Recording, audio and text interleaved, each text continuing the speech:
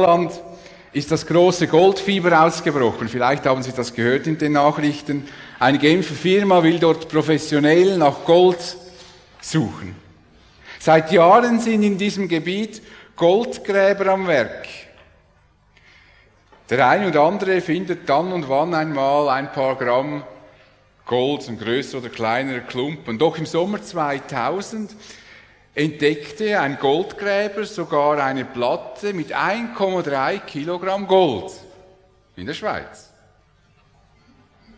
Vielleicht wäre es ratsam, die Herbstferien in Surselva zu verbringen und dort einige Wanderungen zu unternehmen. Vielleicht stolpern Sie über einen kleinen oder größeren Klumpen Gold und das wären dann sozusagen selbstfinanzierende Ferien. Können Sie das gleich wieder reinholen. Das ist nur so ein kleiner Tipp, wenn Sie noch nicht wissen, was Sie im Herbst machen sollen, bevor die große Firma kommt und alles holt. Also man darf das Gold, das man findet, dann auch behalten, haben Sie gesagt in den Nachrichten. Schatzsuchen übten schon immer eine große Faszination auf uns Menschen aus. Auch die Schiffe, die versunken sind im Meer. Da gibt es ganze Reportagen, wie sie suchen, diese Schätze zu heben. Etwas zu finden, das einen großen Wert hat. Etwas finden, das mich reich macht. Das sind so tiefe Sehnsüchte, die in uns drinstecken. Deshalb machen ja auch so viele Lotto und Toto. Einfach mal unverhofft etwas bekommen. Und Jesus kennt die Sehnsucht, die in uns steckt, die Sehnsucht, etwas Großartiges zu entdecken. Etwas, das alle Vorstellungen von uns übertrifft. Und so vergleicht er nun in diesen Himmelreichsgleichnissen, wir sind in einer Reihe, das Himmelreich ist, und Jesus verwendet ganz verschiedene Erzählungen, um die verschiedenen Schattierungen des Himmelreichs deutlich zu machen. Und eines ist eben mit einem Schatz. Und das geht so.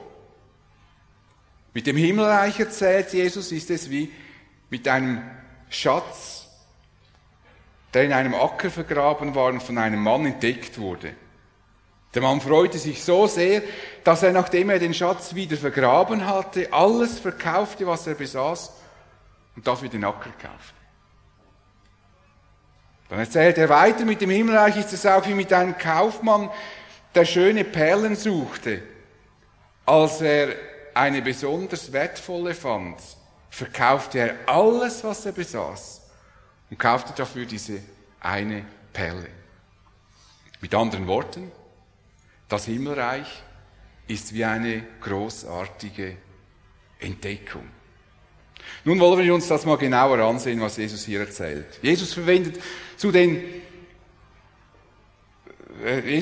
hier zwei Vergleiche. Ein Mann, der findet einen Schatz im Acker, und der andere, der findet eine Perle. Beginnen wir mit dem Schatz, den der Mann im Acker findet. Wir erfahren über diesen Mann, der diesen Schatz findet, praktisch nichts. Wir wissen nicht, wie er heißt, wir wissen nicht, wie alt er war, wir wissen nicht, wo er gelebt hat. Doch bekommt man den Eindruck, dass er eher zufällig auf diesen Schatz gestoßen war. Wer sucht schon in einem Acker einen Schatz? Ich weiß nicht, ob jemand auf die Idee kommt, auf einem Acker einen Schatz zu suchen. Nein, er hatte irgendetwas gemacht. Vielleicht sammelte er das Getreide, das bei der Ernte liegen geblieben war, ein. Das war damals so übrig. Ich war übrigens, als ich mal noch jung war, also noch jünger, als ich jetzt bin, da mag ich mich noch erinnern, da hat die Hero bei uns so Felder abgeerntet mit Bohnen, mit riesen Maschinen. Und dann konnte man hinterherlaufen und alles das, was die Maschine nicht erfasste, konnte man auflesen. Das ist übrigens auch eine Regel im jüdischen Glauben, dass man den Besitzern gesagt hat, ihr sollt auch die Felder nicht in die Hecken mähen, damit die armen Leute auch etwas haben und dieses Korn holen können und damit auch leben können. Und vielleicht war dieser Mann einer dieser Männer, die Getreide sammelte auf diesem Feld. Aber vielleicht ist er auch nur über dieses Feld gelaufen, ist in ein Loch gesunken, mit dem Fuß stecken geblieben und ist auf den Schatz gestoßen. Wir wissen es nicht. Irgendwie, so muss es passiert sein. Jedenfalls erweckt die Erzählung den Eindruck, dass er nicht auf den Acker ging, um einen Schatz zu suchen. Er wurde sozusagen überrascht, eben eine überraschende Entdeckung machte er. Die Freude war natürlich riesig und er setzte alles daran, den Acker mit dem verborgenen Schatz zu kaufen. Jesus macht damit deutlich, dass das Himmelreich einem Menschen überraschend und unverhofft begegnen kann. Ohne danach zu suchen, findet man einen Schatz, von dessen Existenz man bisher keine Ahnung hatte. Der Mann war kein religiöser Sucher. Entweder war er mit seiner Religion so weit zufrieden und sich sicher, dass er alles richtig weiß und kennt und versteht, oder er interessierte sich nicht sonderlich für religiöse Fragen. Es gibt viele Menschen, die interessieren sich nicht besonders dafür. Er lebte eben, wie man lebt. Er versuchte, dem Leben das Beste abzugewinnen. Doch dann stolperte er über diesen Schatz. Und alles, was er bis dahin für bedeutungsvoll hielt, verblasste in diesem Moment. Er sah nur noch diesen Schatz, diesen Reichtum, der sich ihm öffnete. Wer das Himmelreich entdeckt, dem wird es genauso gehen wie diesem Mann. Und wie einige vermuten, die die Bibel vielleicht etwas besser kennen, wissen, dass dieser Schatz ein Bild ist für Jesus Christus. Also Jesus Christus ist die Personifizierung dieses Schatzes. Die Personifizierung des Himmelreichs, denn wer Jesus begegnet, begegnet dem Himmelreich. Jesus ist praktisch der Türöffner zum Himmelreich. Das ist ganz wichtig, dass man das sieht. Jesus ist der Türöffner zum Himmelreich. Paulus schrieb einmal, in Christus sind alle Schätze der Weisheit und Erkenntnis verborgen. Alles, was bedeutungsvoll ist für unser Leben, ist in Christus verborgen. Das schrieb Paulus, wohlbemerkt. Paulus, der sich so sicher war, dass er das Richtige glaubte und Gott auf seiner Seite hätte. Er verfolgte Christen und freute sich, wenn sie ausgerottet und ermordet wurden. Dieser Paulus hat das geschrieben.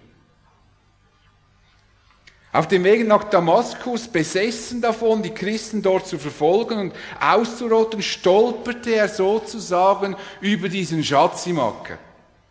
Auf dem Weg nach Damaskus, um die Christen auszurotten, fragte ihn Jesus: Saul, warum verfolgst du mich?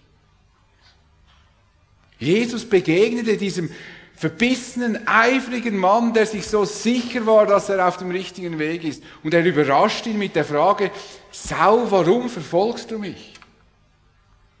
Paulus hatte zuerst keine Ahnung, wer da mit ihm sprach. Er fragte: Wer bist du? Und Jesus sagte dann: Ja, ich bin der, den du verfolgst, Jesus. Und mit der Zeit, allmählich erkannte er, wer Jesus ist. Und das veränderte sein Leben. Und dieser Paulus, der am liebsten die Christen ermordete, schreibt dann später Folgendes: Ich betrachte überhaupt alles andere als Verlust im Vergleich mit dem überwältigenden Gewinn, dass ich Jesus Christus als meinen Herrn kenne. Durch ihn hat für mich alles andere seinen Wert verloren. Ja, ich halte es für bloßen Dreck. Nur noch Christus besitzt für mich einen Wert. Da sehen wir, wie dieser Schatz etwas ausgelöst hat im Leben dieses Mannes, der so von sich selbst überzeugt war. Und dann erkennt er, dass er jetzt eigentlich auf den Schatz gestoßen ist, der alles verändert, der den größten Wert hat. Nicht alle Menschen begegnen Jesus so wie Paulus. Aber er begegnet Menschen oft in eindrücklicher Weise. Ein Pastorenkollege von mir, der war früher Drogendealer. Der hat viel Geld gemacht mit Drogenhandel. Und dann ist er schlussendlich im Gefängnis gelandet, wie das halt so dann manchmal passiert. Und im Gefängnis hat es nur eine Bibel. Jetzt hat er in dieser Zeit im Gefängnis die Bibel, ich weiß nicht, ich glaube, das Alte Testament 4-mal und das Neue Testament etwa 6 oder 7-mal durchgelesen. Und er ist aus dem Gefängnis gekommen als neuer Mensch, komplett verändert.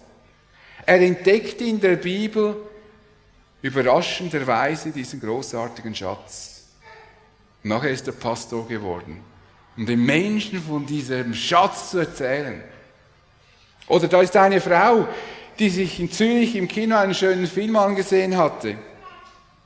Sie verließ das Kino und auf der Straße waren Leute, die sie ansprachen, mit ihr über Jesus ins Gespräch kamen, und im Verlauf dieses Gesprächs entdeckte die Frau, was für ein großartiger Schatz in Christus verborgen ist, und auf der Stelle hat sie ihr Leben ihm anvertraut. Oder der Mann, der sich von einem Geschäftsfreund zu einem christlichen Vortrag einladen ließ. Normalerweise besuchte er Kirchen und christliche Veranstaltungen nur, wenn es nicht anders ging. Bei Taufen, Hochzeiten und Beerdigungen. Er konnte mit dem ganzen Kirchenzeugs nicht viel anfangen. Auch das Thema dieses Vortrages interessierte ihn nicht besonders. Er ging einfach aus Freundschaft dorthin, um seinem Freund einen Gefallen zu machen, weil er irgendwie merkte, das ist dem irgendwie wichtig. Dann hat er gedacht, gehe ich mal, dann gibt er vielleicht auch mal Ruhe dann. Plötzlich während diesem Vortrag merkte er, dass ihn das, was er hörte, tief bewegte, tiefer, als er das je sich vorstellen konnte. Das hätte er nicht erwartet, dass ihn das so berührt, was er da hört. Und er begann sich mit Jesus zu beschäftigen. Es gäbe noch viele, viele Beispiele von Menschen, die nicht besonders religiös sind, die einfach überrascht werden, plötzlich merken, da spricht jetzt jemand in mein Leben hinein. In einer Art und Weise, wie ich das bis jetzt noch nie erlebte. Man muss eben nicht besonders religiös sein. Man muss auch nicht in einer Kirche aktiv sein, um Jesus zu begegnen. Viele Menschen stolpern unverhofft und unerwartet über diesen Schatz. Beim Kaufmann war es etwas anderes. Im Himmelreich ist es wie mit einem Kaufmann, der schöne Perlen suchte. Als er eine besonders wertvolle fand, verkaufte er alles, was er besaß, und kaufte dafür diese eine Perle. Der Kaufmann beschäftigte sich mit Perlen. Das war sein Geschäft. Es war sein Leben. Dieser Kaufmann gehört zu den Menschen, die auf der Suche nach dem wahren Leben sind. Er beschäftigt sich gerne und leidenschaftlich mit dem Himmelreich. Er will wissen, warum er in der Welt lebt. Er will wissen, wohin sein Leben führt. Ihn interessieren Fragen, ob es ewiges Leben gibt, ob es ein Leben nach dem Tod gibt oder nicht, oder wohin man kommt. Stundenlang könnte man mit diesem Mann über solche Fragen diskutieren und er würde sich nie langweilen. Im Gegenteil, er sucht nach Perlen. Das ist seine Leidenschaft, die seine Sammlung bereichern könnten. Und Jesus stellt uns mit diesem Kaufmann einen religiös suchenden Menschen vor Augen. Ein offener, experimentierfreudiger Mann, der die verschiedenen Perlen kauft. Er verbindet verschiedene religiöse Sichtweisen miteinander. Heute sprechen wir etwas moderner von der Patchwork-Religion. Das heißt, man verschreibt sich nicht einem einzigen Glauben, nicht einem einzigen Gott, nicht einer einzigen Lehre, sondern man sucht sich alles zusammen und kreiert sich seinen eigenen Glauben. So lebte dieser Kaufmann. Er war ein interessierter, kontaktfreudiger und unternehmungslustiger Mensch. Er suchte nach dem Sinn und Ziel des Lebens und er entdeckte vieles auf seinem Weg.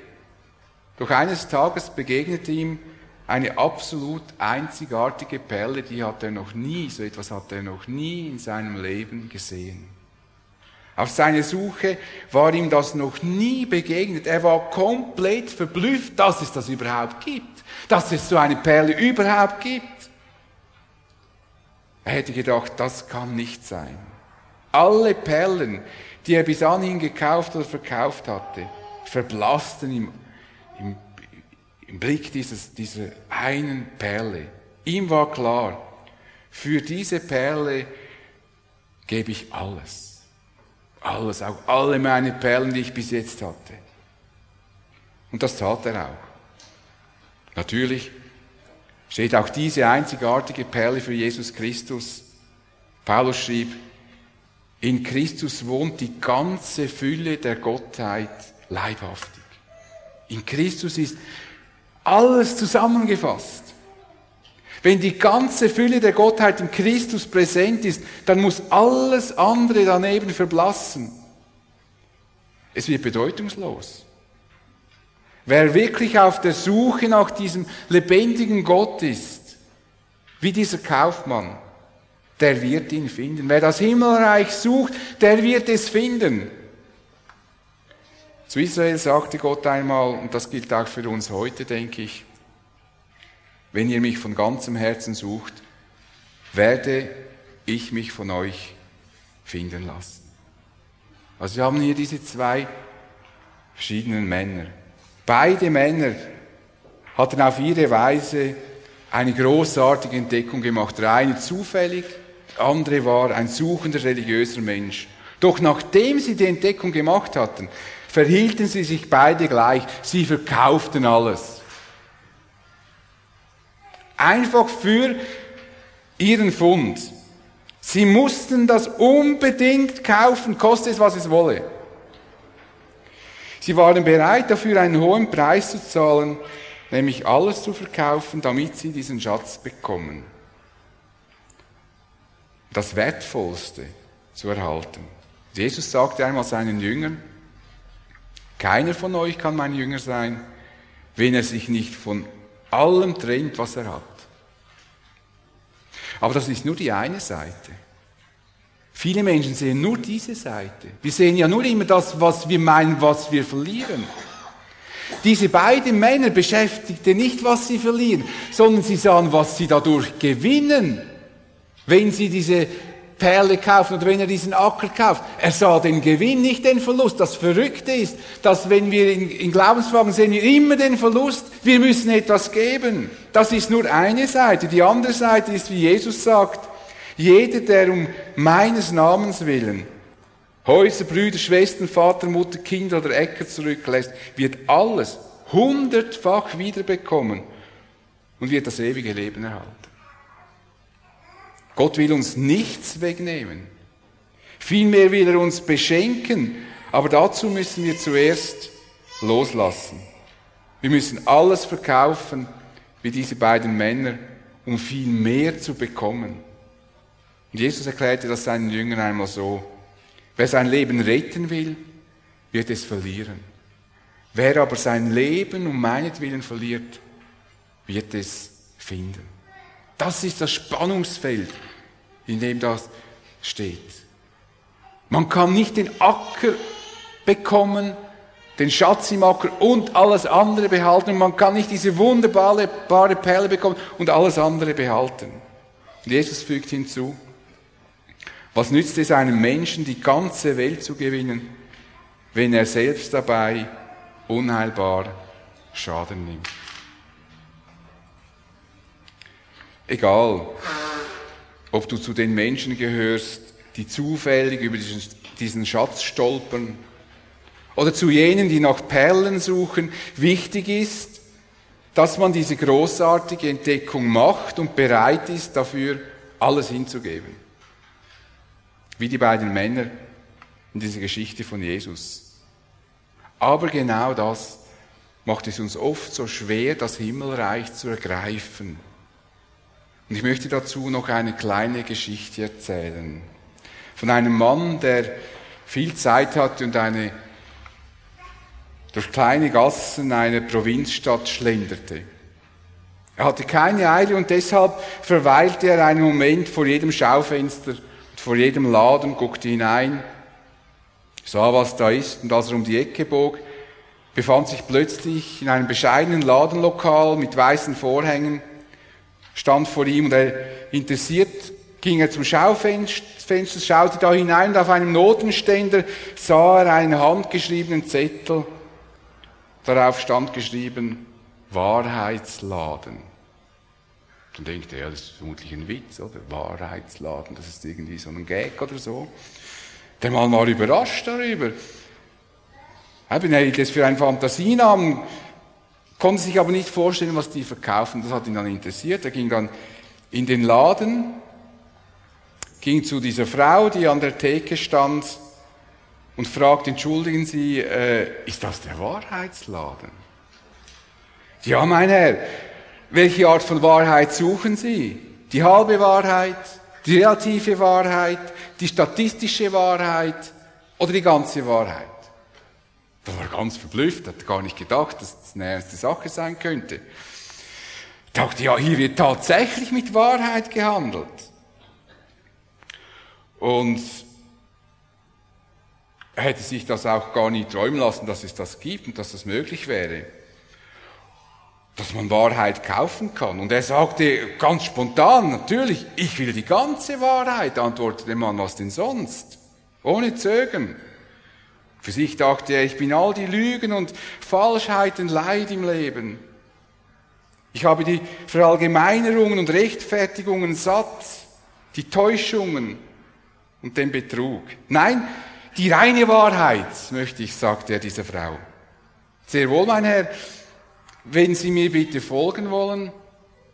Das Fräulein führte den Kunden in einen anderen Bereich, verwies ihn an einen Verkäufer mit mürrischer Miene und sagte, dieser Herr wird Sie bedienen. Der Verkäufer trat auf ihn zu und wartete darauf, dass der Kunde seinen Wunsch äußerte. Ich möchte die ganze Wahrheit kaufen, sagte er. Aha, sagt der Verkäufer, verzeihen Sie, mein Herr, aber kennen Sie den Preis denn für die ganze Wahrheit? Wie teuer das ist?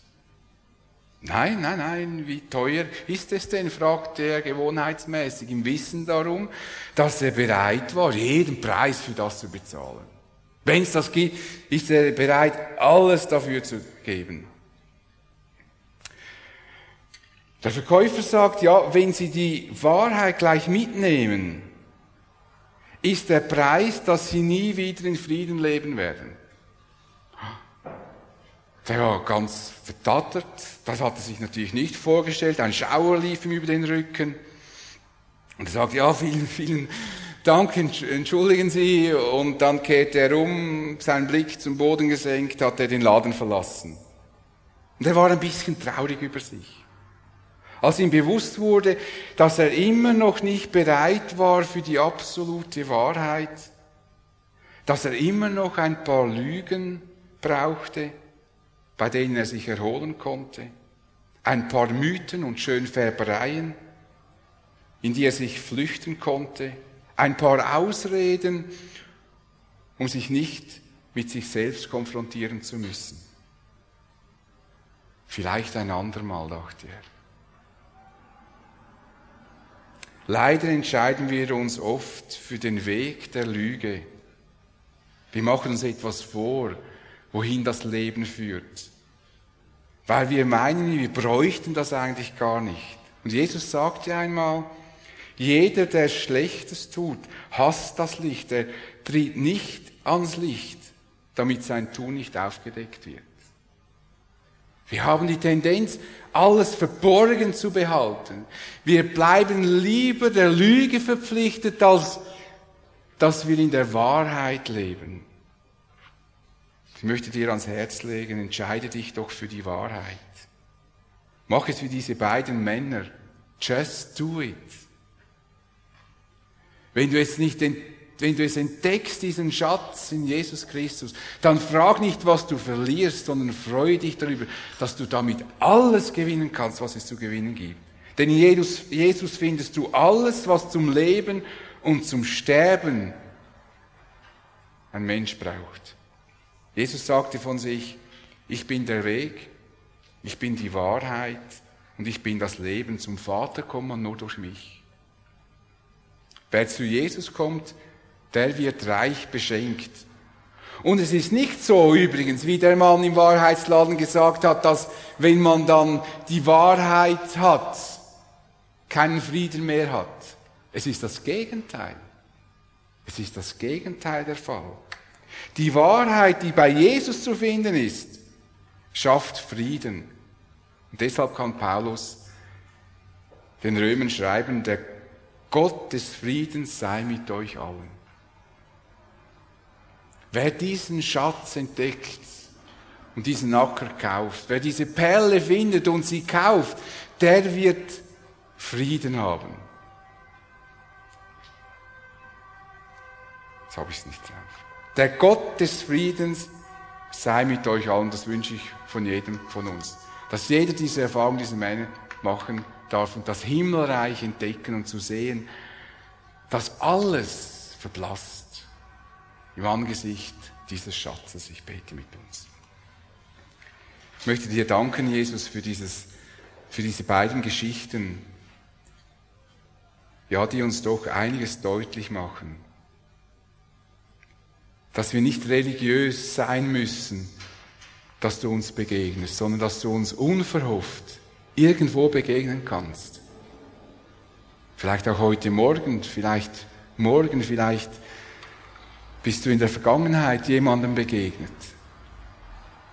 Und Herr, schenke, dass wir dann nicht das sehen, was wir meinen, wir würden es verlieren, sondern dass wir erkennen, was wir gewinnen. Dass wir es diesen beiden Männern gleich tun können. Dass wir loslassen können, um von dir zu empfangen. Diesen Reichtum, der unbeschreiblich ist. Dieser Reichtum, der unser Leben neu ausrichtet. Dieser Reichtum, der uns eine neue Perspektive gibt für das Leben und auch für die Ewigkeit. Danke, Herr Jesus, dass in dir die ganze Fülle der Gottheit wohnt. Und dass du genügst. Wir müssen nicht 100 Gottheiten nebeneinander haben. In dir ist die Fülle. Und in dir bekommen wir alles, was wir zum Leben und Sterben brauchen. Ich danke dir dafür. Amen.